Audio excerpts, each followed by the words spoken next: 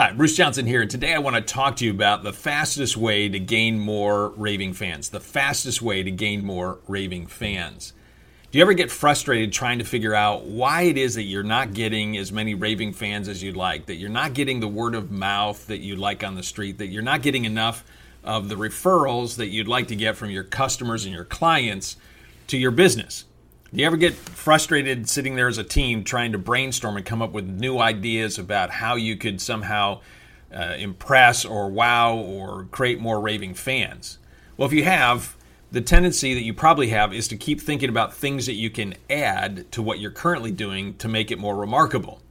But that is not the first strategy you should choose, and it's not the best strategy. In fact, there's a better way that you can, and a quicker way that you can actually get more raving fans than by trying to add more stuff to what you're currently doing.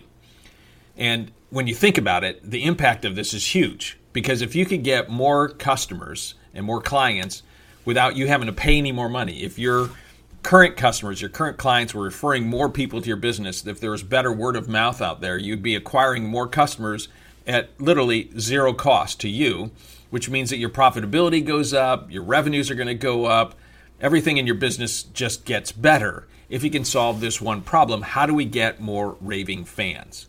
So to help you understand what the fastest way is, I'm going to tell you a story about something that just happened to me, and then when we come back, I'll give you the answer to the fastest way to be able to gain more raving fans for your business. So here's the story. Just before Thanksgiving, on the Saturday before, my wife gave me the thumbs up that I could order a new TV as my Christmas gift for this year. So we're going to get a new Samsung 65-inch Q80 whatever T or something like that. So I look in and I find out I can get it from Best Buy, and I decided I'm going to go with Best Buy. So I hit the button, and as I'm getting ready to order, I notice that there's this little comment that says, you can get 24 months with zero interest. Now, we could afford the TV, but I'm an old accounting major, and if someone wants to give me cash for 0% interest, I'm going to float them, and I can use the money for other things, right? So why would I not do that? And we always pay our bills off, so we never pay interest, so it's no big deal. So I decided I'm going to do that. So that, of course, complicates the process a little bit, but, it is what it is, and I don't mind. Free cash flow is never a bad idea. So I go through the hoops, and then I get the approval back, and it's for an amount less than the actual cost of the TV, which just makes zero sense, right? If it's on that page and you're clicking that button, the system should always be set up so that the amount approved is going to be greater than the thing that they're supposed to be buying. Now, the card is with Citi. Citibank has 2 cards with us. They've got all our financial data. They know that our credit rating is above 800. They know that we've got plenty of money. We've got cards with them that we always pay off every month and have for decades. Okay, so they got plenty of information to know that they could easily approve us for this TV. So now I have to go back and call through and have to talk to 3 more people to be able to get approved for this. So the whole process takes about an hour. So I was happy, but now I'm not as happy. But hey, the TV's going to, automatically, the system says it's going to come on Monday. But it gives me a 6-hour window. And you're thinking, 6-hour window? I mean, nowadays, their competitors are giving a 2-hour window. So I've got to block off 6 hours to be available for that. That didn't make sense. But hey, it's the TV I wanted to get. So we're getting the TV.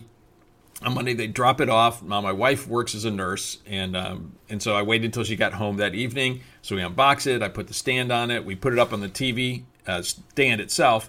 And guess what? My wife says, "What about that?" And I look, and there's a 6-inch gash on the screen. Crap. So I call Best Buy back, and I say, "Okay, here's the deal. I know no one screwed up on this thing. Stuff happens. I just need you to send a replacement TV out." They said, "Okay." And so he starts entering the data, and he goes, "Wait a second. You just took delivery of this today." I said, "Yeah." He said, "Unfortunately, you're going to have to call back tomorrow because our computer system doesn't get updated until the end of the day." I said, "You've got to be kidding me." What a stupid system.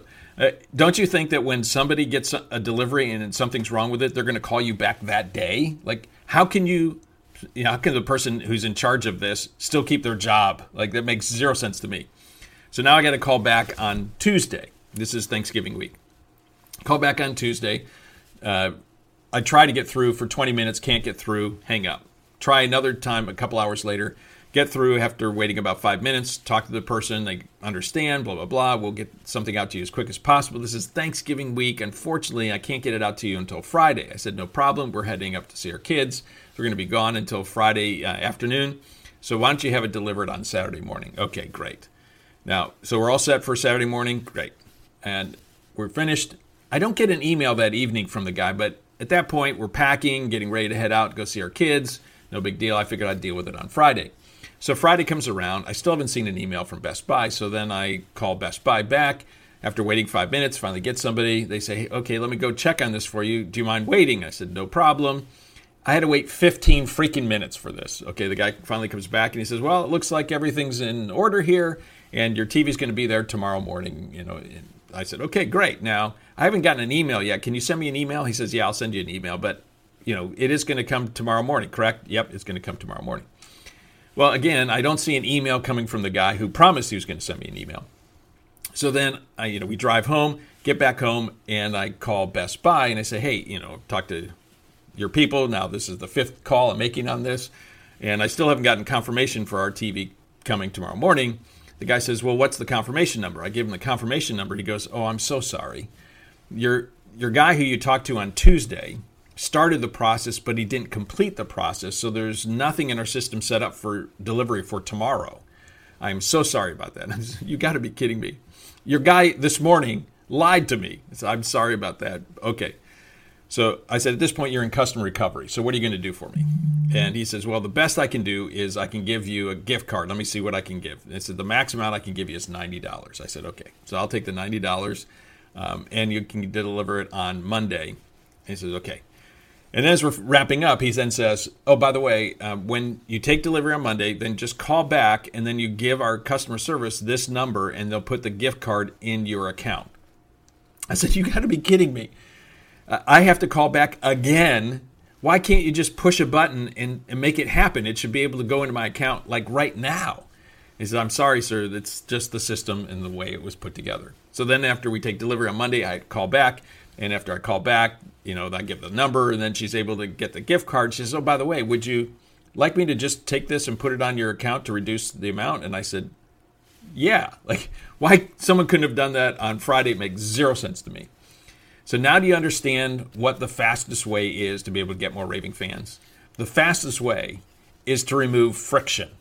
It's to remove friction. All of those moments where they could have done something to make it easy or enjoyable or fast, and they didn't, that creates friction.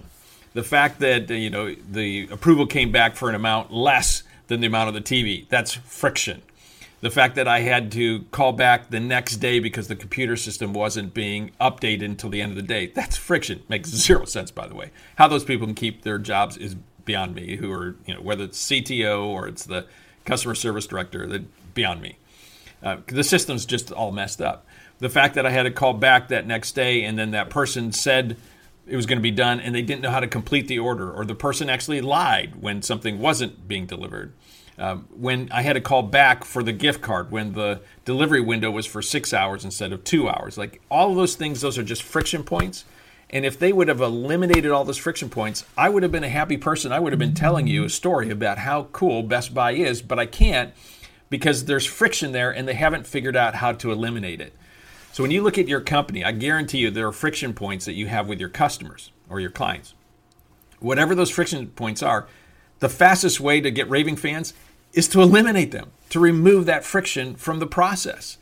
So what I would encourage you to do is, get you and your team together and think about, all the information that we get from customers and clients and we have over the past 6 months or 12 months. Like, where are all the friction points? Use your brain. If I was a customer, this would be a friction point for me. You design the system, you probably know some things that aren't working right. So start there, make the list, start working through it. But don't assume that you know where all the friction points are, right? Because Best Buy is already happy with their system, but their system really is terrible.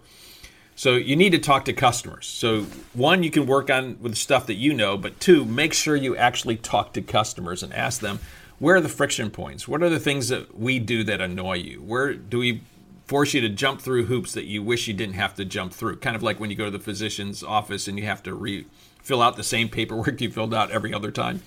Like, what is all that friction stuff that that annoys them, and then make that list, prioritize it, and then just start eroding it. Because when you can remove friction, you automatically get happier people. Because right now you have unhappiness. Remove that. So subtraction always comes before addition. Before you start adding some wow, eliminate the unwow. That will always be the fastest way to get more raving fans. So hopefully that was helpful for you. If you enjoyed it, I encourage you to pass this along to some other business owners and entrepreneurs you know. If you're watching this by YouTube or listening by podcast, make sure you hit the subscribe button there, because our commitment here at BizScalers is to continually give you practical, tactical information that will help you grow and scale your business faster. So until next time, to your accelerated success, Bruce out.